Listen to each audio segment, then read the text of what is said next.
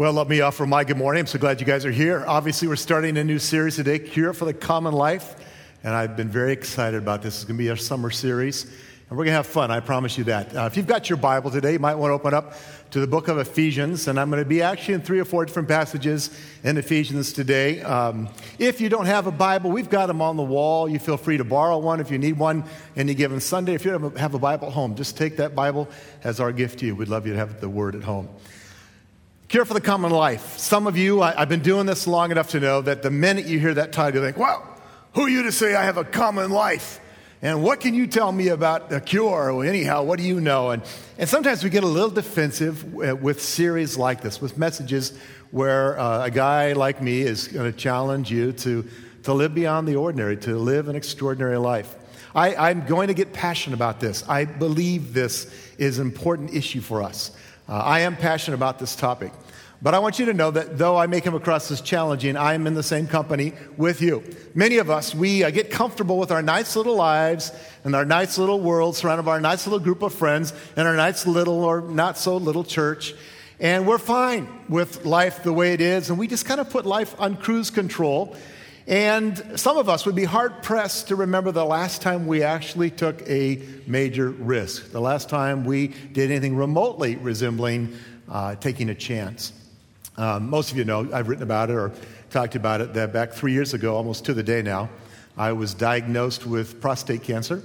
And thank God, I just had my doctor visit this last week, and I'm 0.02 on my PSA, so that's good. I'm cancer-free 3 years, so I thank you. But when I got the diagnosis, and some of you have had, horrible things diagnosed, and you've had cancer, and you know what that can do with your mind. Now, I wish I could tell you I'm this incredible man of faith, and I never had a moment of doubt, a moment of concern. But the honest truth is, for about 48 hours, I was freaking out. I'm thinking, wow, what does this mean, and what's this going to do? And the docs, they don't know a lot. It's one of those things where they can't really tell you until they get inside there. Isn't that a comforting thought? We can't tell you more until we open you up. You're going to do what? We got to get in there. And so they're not sure if it's metastasized and where it's at. And so I'm trying to go to sleep the very first night after I got the diagnosis. And I couldn't go to sleep. And I'm tossing and turning and tossing and turning and fretting and worrying. And I thought, well, whatever. I might as well just get up and pray. I can't go to sleep. I might as well at least invest some time in prayer. Got up. It's now probably, 10:30 or so. And I went into the living room and spent some time with the Father. And I prayed. I said, God, you know all things. You know me. You know this body. If this is my time, then, I hope I'm ready to go. And I'm only 54, Lord. You have to bargain with God a little bit. But I'm thinking, Lord, and finally I came to this point where I started to feel some peace. And it happened when the Holy Spirit spoke this to my heart. Now, I did not hear an audible voice. Don't worry, I'm not that guy. But I did clearly hear the Holy Spirit say to me, when I'm just kind of fretting about all this stuff, and what am I going to do? He said, Kurt, you ain't dead yet.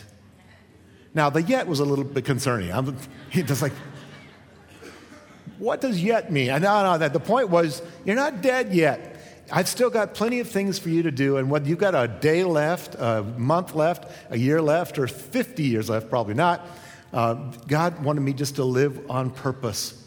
I'm going to go out on a limb today, and I'm going to suggest that God never intended for life to be boring, common, or routine. Never. Of course, some routines are beneficial. I hope that most of you brushed your teeth this morning. So there are some things that we do every day that are good, that are healthy for us. I'm not saying that all routine is evil, but I am postulating that life in Christ is meant to be epic. Life in Christ, following Jesus, is meant to be an epic adventure. God never designed life to be boring. He never intended for his kids to experience a meaningless or insignificant experience stuck in a rut somewhere. That's never been his intent. Jesus said this in John 10:10. You don't have to turn there, but many of you have heard the passage. Jesus said, I've come that they might have life and might have it what? Yeah, abundantly. Life to the full, life to the max. Jesus said, here's why I came. I came to give people life, and an epic life. And here's the basis for my reasoning. Besides the fact that Jesus said that, if you look at the Bible, you look at God, you see God is epic. God's huge. He's creative. He's powerful. God is beyond our wildest imagination. And so if we're to follow him, if we're to be followers of God, of his way, then I think it makes sense to say we're following a powerful, creative, amazing, epic God who wants us to live that kind of life. In Paul's letter to the church of Ephesians, I mentioned that. We're going to start in Ephesians chapter 3. He prays this wonderful and this powerful prayer for the church in Ephesus. But it's a prayer that could be extended to all of us as well. It's found in Ephesians chapter 3. Let's pick it up in verse 16. Paul says, I pray that from God, his glorious, unlimited resources, he will empower you with inner strength through his Spirit. We just sang a song about come Holy Spirit, come and have your way in us. And this is his prayer. I pray that you'll be empowered with this inner strength that comes through the Spirit of God. Then Christ will make his home in your hearts as you trust in him. Your roots will grow down into God's love and keep you strong. Want to be strong? Experience the love of God. Know the love of God. Verse 18, and may you have the power to understand, as all God's people should, how wide, how long, how high, and how deep his love is. May you experience the love of Christ, though it is too great to understand fully. Then you will be made complete with all the fullness of life and power that comes from God. So Paul's praying for these people. Man, I want you to know the love of God. Because when you get that, it empowers you. It changes you. It does something deep and profound in you. And then he said this in verse 20. Now all glory to God who is able, through his mighty power. He uses that word a couple of times in this passage. And I've explained this word before in the original language of the Bible. It's the word dunamis, which we get our word dynamite from. It's a strong word. May God, all glory to God who is able through his mighty power at work within us. God's mighty power at work within you to accomplish infinitely more than we might ask or think. Paul describes this glorious and unlimited God who is able to do infinitely more than we might ask or imagine. Now, how many of you have a really good imagination? Yeah, so do I. When I read stuff like this, that God is able to accomplish infinitely more than we might ask or think, more than I can imagine, I think, wow, that must be a lot because I've got a pretty vivid imagination. Then he prays that they will know the love of God, and I love this phrase, so that they will be made complete with all the fullness of life. It's verse 19. That they may be made complete with all the fullness of life and power that comes from God. All the fullness of life and power. Does that sound boring, common, or routine to you? All the fullness of life and power. That's what God wants for you and me. Years ago, I had a friend named Gary, and I really didn't talk to him at all about my faith in Christ. I was kind of, at that time, a little shy, embarrassed, and didn't feel like I had a rite of passage in his life, but he was one of my good friends. And Gary told me once, he said, I could never be a Christian. I could do this never because I want to enjoy life. I want to have fun. I want to live the adventure. And that's translated, knowing Gary, that meant I want to party. So Gary's saying, there's no way I don't want to be a boring Christian. In fact, he inferred that maybe when I'm old and like a day away from dying, and I'm too old to have fun anymore, then maybe I'll give my life to Christ. Well, tragically, just months after Gary and I had that conversation, I remember thinking about it. After this happened, he died in a horrible auto accident. It's doing 90-plus miles an hour down Foothill Boulevard, the main drag where we lived. Lost control of his car, hit a telephone pole, and died instantly. While he was enjoying his life, his version of life, having fun, driving under the influence, and he died. I told Gary, I said, Gary, and I told him this, I said, following Jesus is the adventure of a lifetime. That's what it means to follow him. Let me say it again. I want to make sure you get this. God is not boring. And yet, there are people around us who think that he is because they look at you and me. Where would they get the idea that God is boring? And let me just suggest that it might be because they look at us and they go, I don't want to be like him or her because they just are boring and they don't have any fun. And why would I want to live a life like that? And so some around us get this idea that God is boring. But what I like to remind people, if God is boring, then he would have made everything and everyone the same. Look around the room just for a moment. At least look to the left. Does that person look anything like you? Thank God they don't. No.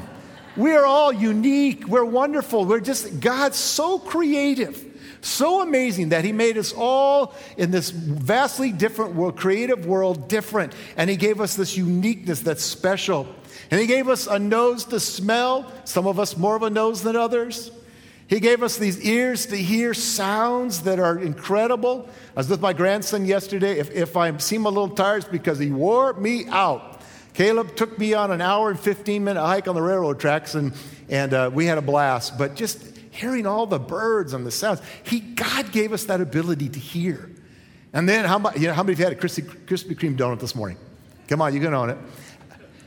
God gave us the ability to taste. Isn't that awesome?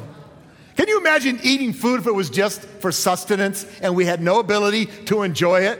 Here's another bowl of oatmeal, whatever, over and over and over again. But no, God didn't create us that way. He put us in a world, though this world is broken now because of sin, and the good news is someday it'll be made perfect again. There'll be a new heaven, a new earth. God still put us on a place that's glorious and sometimes beyond description. I want to show you some pictures. I took this first picture, quite some time ago, in one of my favorite places on the planet. Who can guess where that's at? It is Hawaii. Don't hate me. But that's Maui, and I took that shot, and that's just one. I kind of get a little crazy with sunsets. I got another picture I took one morning.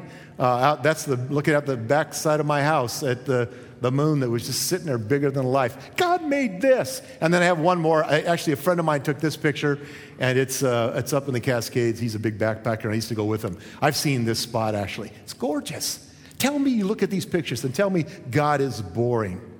Boring is simply not in God's vocabulary. Mediocrity is something he never intended for us as Christ followers. Now, some of you are worried, so let me just clear up something. I can see the look on some of your faces. That doesn't mean God created us all to be adrenaline junkies like Matt King. That's not his intent. It's not that you have to jump out of a plane, though. That was awful fun, wasn't it, man? We did it together. We parachuted. We didn't just, anyhow, when I say jump out of a plane, I want to be clear. It's not that you have to climb a mountain, though I've done that, and that's pretty cool as well. I'm not saying you have to experience those things to experience the adventure. But here's the question I want you to wrestle with a little bit today. And I told you this would be a challenging series, but a good nudging. What are you doing with your life that matters for eternity? Man, that's a question that I think is worth spending some time pondering. What am I doing with my life, God, that is worth eternity, that's going to matter in eternity? And here's another important question. How am I using the gift of time that God has given to me? Time is a gift from God. Back in 2007, there was this movie came out called The Bucket List. How many of you saw that movie? Jack Nicholson and Morgan Freeman. I like those guys. Got a little crude at times, but here's a picture of them sitting on top of the pyramids. And the story is, these two guys, they both had cancer. They're in a cancer ward. They become friends. Jack Nicholson is this billionaire with more money than he knows what to do with. Morgan Freeman is an intelligent guy, but he's a mechanic. They develop this friendship, and they come up with this idea, hey, let's create a bucket list, and let's go have fun before we kick the bucket, so to speak. And when I watched that movie, I thought about it then. In fact, I just watched it again this last week. I thought, wow, here's the reality. And again, I'm not trying to be sick. I'm just trying to be real. We all have an expiration date. You can quote me on that. We all have an expiration date. It's highly unlikely that anyone in this room is going to be alive 100 years from now. Now, isn't that an incredibly encouraging thought? Huh? Don't you just get all warm and fuzzy? Wow, that's awesome. Thanks, Kurt, for that. I'm never coming back here again. No, I understand the struggle when we face the reality of our own mortality. And I know, because, boy, it's hit me more than once, man, I have a lot less days ahead of me than I have behind me. That's just, again, another reality. But in Hebrews 9:27, it says this, that each person is destined to die once, which simply means we all have an appointment with death. Now, I'm not trying to be morbid, and I'm not trying to focus on death. This is not going to be a depressing talk or a depressing series. But if I can motivate you to live life on purpose, to live with intentionality, and to embrace each moment that you have from God as a gift from Him, I think we forget that every moment is a gift. Then that's a win for me, and I think it's a win for you. Here's a little insight. Did you know that every year of your life contains 31 million seconds? 31 million seconds every year of your life. No matter how old you are or how young you are, it's all the same. We all have the same amount of time, 31 million seconds. And every one of those are a gift from God. And every one of them matters to God, and it should matter to us. Moses wrote in Psalm 90, "Teach us to number our days, that we may gain a heart of wisdom." Moses said, teach us, God, to understand that we days on this planet are limited, that we may gain a heart of wisdom. The great theologian and martial arts expert Bruce Lee once said this: if you love life, don't waste time, for time is what life is made of. Bet you never heard Bruce Lee quoted in church, have you? It's good, though. If you don't love life, don't waste. If you love life, don't waste time, for time is what life is made of. To use time wisely and to live with purpose and intentionality, I think requires a few things. And I'm going to give you some to think. I want to get very practical here, some things that will help you. The first thing you need to do is you need to see time as limited and precious. And if you leave here today aware of that, then for me, that's huge. That you need to understand, not in a fearful way. Again, I'm not trying to scare anybody, but in a very real understanding. Time is limited and precious. You know, when we're young, too many tend to waste too much time on things that really don't matter. And it's time that we can never get back. I've known way too many, and it happens to be most of them are young men, who have spent thousands, and if you think I'm looking at you and thinking about you, I'm not, but thousands of hours playing video games. And some of them, it's cost them more than just time. It's cost them jobs, it's cost them relationships, it's cost them their health. And I look and I think, why would you waste thousands of hours on something that really doesn't matter? Now, I'm not against fun and relaxation. I feel like I have to qualify everything because I don't want you to get sidetracked by things. Wait, does that mean it's evil to golf? No, Larry, golf your brains out. Go for it. It's not. It's okay. I'm not against fun and relaxation. But here's what I do want to suggest. I think we need to measure the wisdom of what we do by its positive or negative impact on our life and the lives of others. We have to look at the things that we involved in. What did you do yesterday? And we measure that by the positive impact. That's the kind of the qualifier. The positive impact it had on us, and that's okay, and on others, on the people around us. I've been at the deathbed of quite a few people over the years as a pastor. And I've never once, not one time, have I had somebody say to me, boy, I wished I'd have watched more TV. Ever heard it? Man, if only I just spent more time with my Xbox. Nope, never heard that either. But I have heard people say, if only I had spent more time with my kids or my grandkids or with my friends. I think we need to just measure what we do by the simple question, is it good for us? Is it good for others? And there's a line, even go back to, what I just kind of beat up a little bit. Even video games. There's a point where, hey, it's just relaxation. In fact, it might even be good hand-eye coordination. It might be good, but there's a point where you cross the line and it's not good for you anymore. Paul wrote later in Ephesians 5, if you got your Bible open, Ephesians 5, 15 and 16.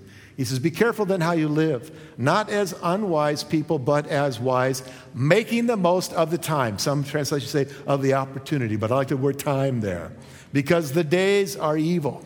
Live as wise, not unwise, making the most of the gift that God has given to you of time.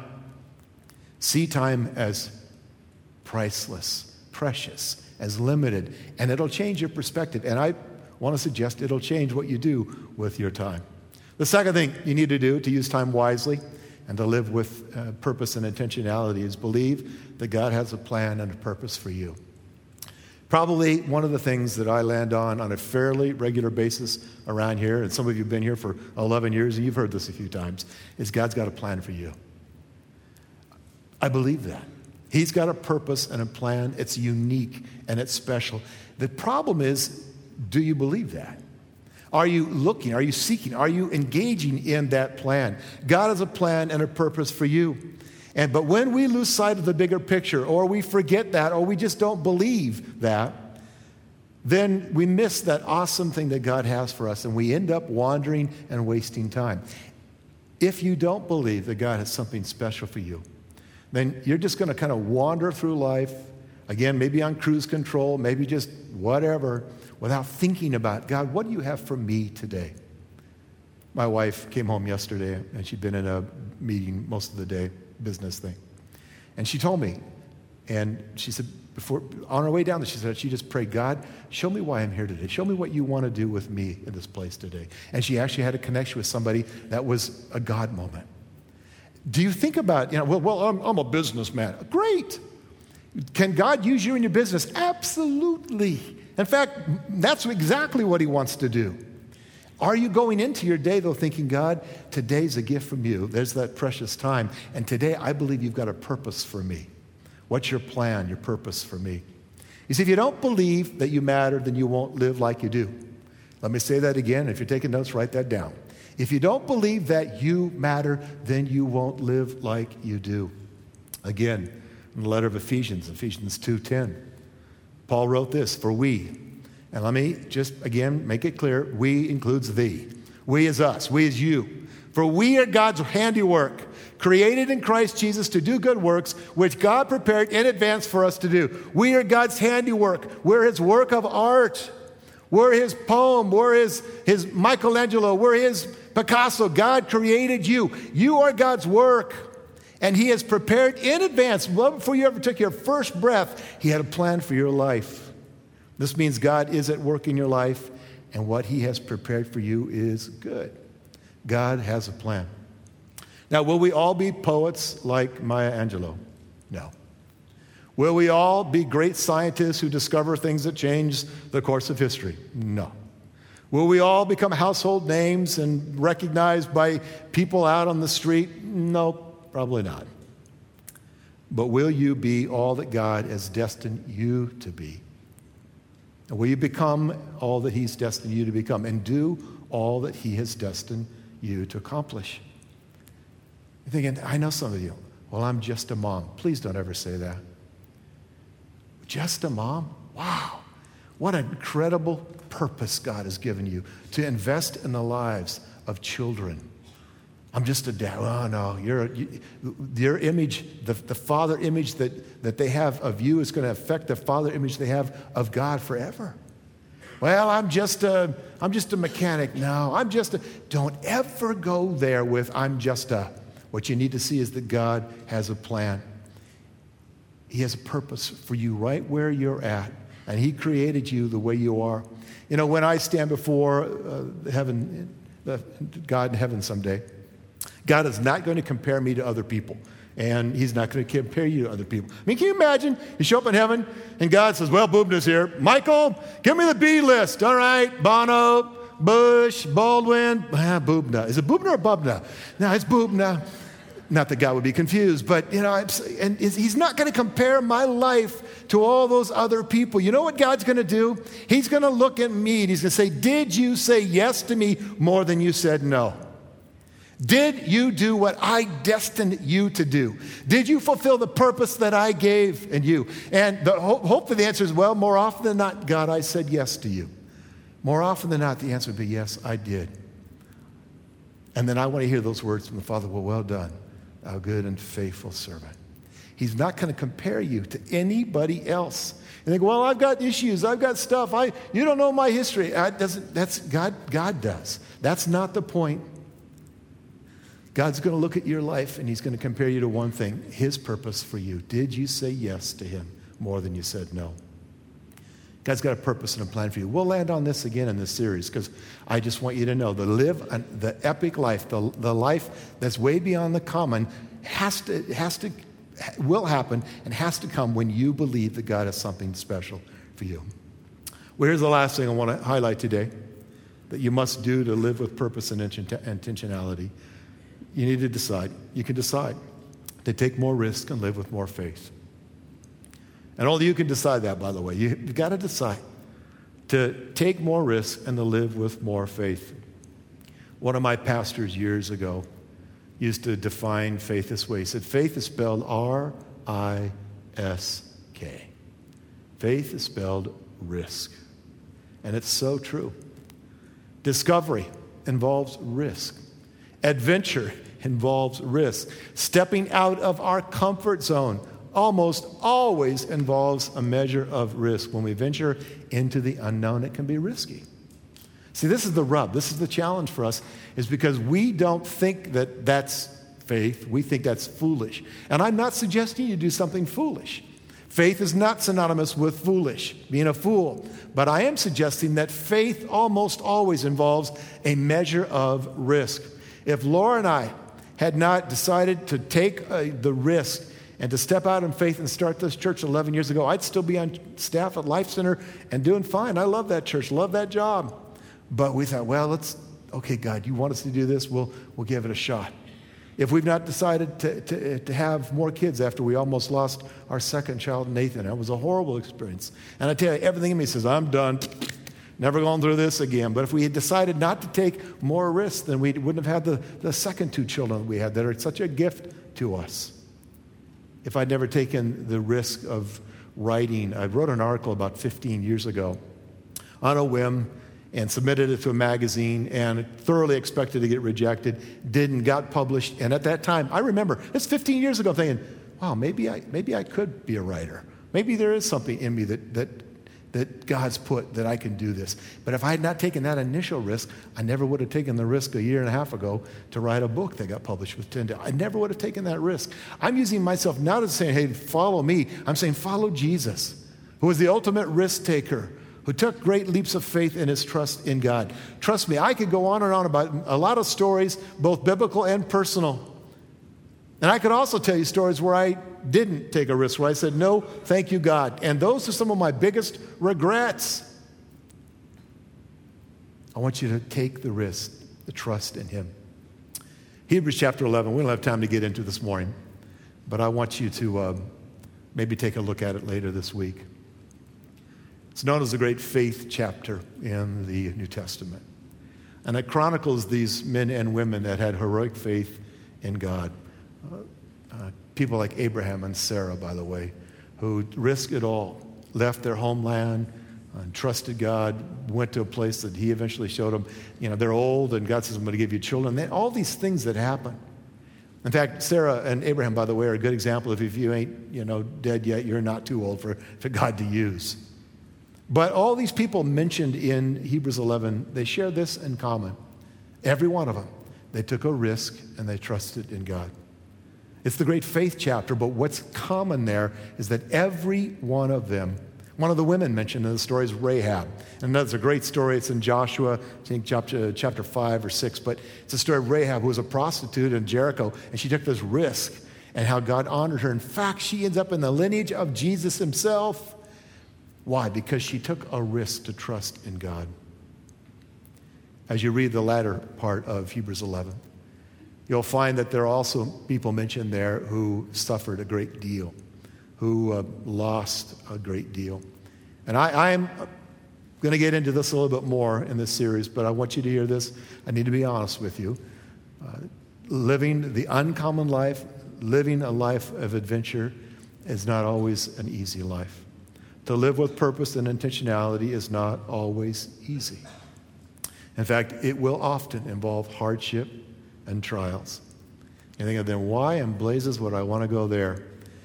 Because listen, because you'll never regret living an obedient life of faith or taking a risk to follow Jesus. You'll never regret it. Will it be easy? No. Will it always be fun? No. Will there be times that'll just eat your lunch and destroy your guts and make you feel like, man, why did I ever say yes to God? Why did I do this? Yes, there'll be times where you'll wrestle through those moments. But I promise you this, you will never look back at those moments where you've obeyed, where you followed him. You'll never look back at those moments with regret. 31 million seconds. That's what God's given to every one of us over the course of every year. Today, if I did my math right, it's about 86,000 some seconds you have today. What are you going to do with yours? Will you say yes to God? Will you live the adventure and the purpose that he's destined you for. I hope so. Bow your heads. Let me pray for you. Father, I know that the Bible is filled with example after example of men and women who took the risk to follow you, who took the step to say yes to you. And I know that's not always easy. I know sometimes it's really hard to do that. But Jesus, I know that following you means anything but common, boring, an existence that's just mediocre. That's not what you've called us to. And so today, I do pray that you would provoke us in the most holy of ways, that you would inspire us in the most powerful of ways to say yes to you, to follow you, to live the life. As we begin this series, God, and we'll take a look at things like fear, and we'll take a look at building margin in our lives, all those other things, God. But it starts right here. If we're not willing to step out of our rut and into the adventure, God, then we're never going to go anywhere without understanding that's the first step. And so help us today to say yes, to take the risk of saying yes to you. Keep your head bowed and your eyes closed just for a moment, if you would. Maybe you're here today and you've not yet started your walk as a Christ follower, your life following Jesus as a disciple. What does that mean? Well, it means you say yes to him, that you embrace what Jesus did for you on the cross. It means becoming a Christian simply means I'm surrendering my life as he surrendered his life for me. And I'm saying yes and giving my all to him. That's where the adventure begins, by the way. That's where faith begins. And if you're here today and you think, well, it's time for me to say yes to God, and I want that gift of grace, that gift of mercy, gift of forgiveness. I need that. I want it. I'm ready. Or maybe you've been far from God for a while, but years ago you said yes to him. You gave your life. You were a Christian who followed him, and yet you've wandered off as a prodigal son or daughter. Today, you can say yes. And instantly, in that moment you say yes to him, that moment you surrender to him, the Bible says he embraces you. He makes you his son, his daughter. He brings you home. If that's you and you want that today, would you just make this simple prayer yours right now? Father, forgive me. I have sinned. I have failed. I have gone my own way. And today, I want to begin my journey as a follower of Jesus. I need your grace. I need your forgiveness. I need your mercy in my life. I need your help. And so I do. In this moment, right here, right now, I surrender everything I am to you because you've surrendered everything you did for me. You gave it all up for me. Thank you for loving me. Today, I begin my journey of love with you. If that's you in your own heart, you say, yep, God, that's me. The Bible says the moment you say yes to him, that's the beginning. Lord, for those making that decision now to surrender their life, to become Christ's followers, show them what that means. Show them that it's the beginning of an incredible journey that will take them from here into eternity. But for all of us today, God, every one of us, I pray that we would leave here more committed today to saying yes to you and living the adventure of following Jesus. And I pray that in your name. Amen. Let's stand together. We're going to finish with one last song of worship. We, as a tradition, we give at this part. The buckets are going to come. If you got the communication card, you can drop that in. If you're a guest, please don't feel obligated to give. This is your church home. Give to support what God's doing. But as we give, the most important thing you can do is give as an act of worship. Offer your hearts as an act of worship. Use your mouth as an act of worship. Let's sing the song as a declaration, and I'll come back and wrap it up. Hey, thanks so much for coming today. Some of you, you're thinking about the risk you need to take, and I hope you are pondering, well, what does that look like, Lord, for me to step out in faith? I want to suggest that maybe you need to sign up for the worship team auditions. And you're thinking, I don't know, just sign up. It'll be fun, I promise. It's this Thursday. You can go back to that table and sign up. Same thing, well, I don't know. I thought maybe I should help and work with kids, but kids scare me. Sign up in Adventureland. You'll have a blast. So there are a whole lot of ways that you guys can step out to give your life away. That's what I encourage you to do. Today, if you begin your life as a Christ follower, tell somebody. Let them know. Come tell me. We want to pray with you and stand with you. And on the tables by each of the doors, there's a packet that says for new believers. Got a Bible and some material to get you starting a walk with Jesus. Pick one of those up. Communion's available on both sides of the room if you'd like today. Prayer team will be down front. My prayer for you this week is that you'll go and make every moment count. God bless you guys. Thanks for coming.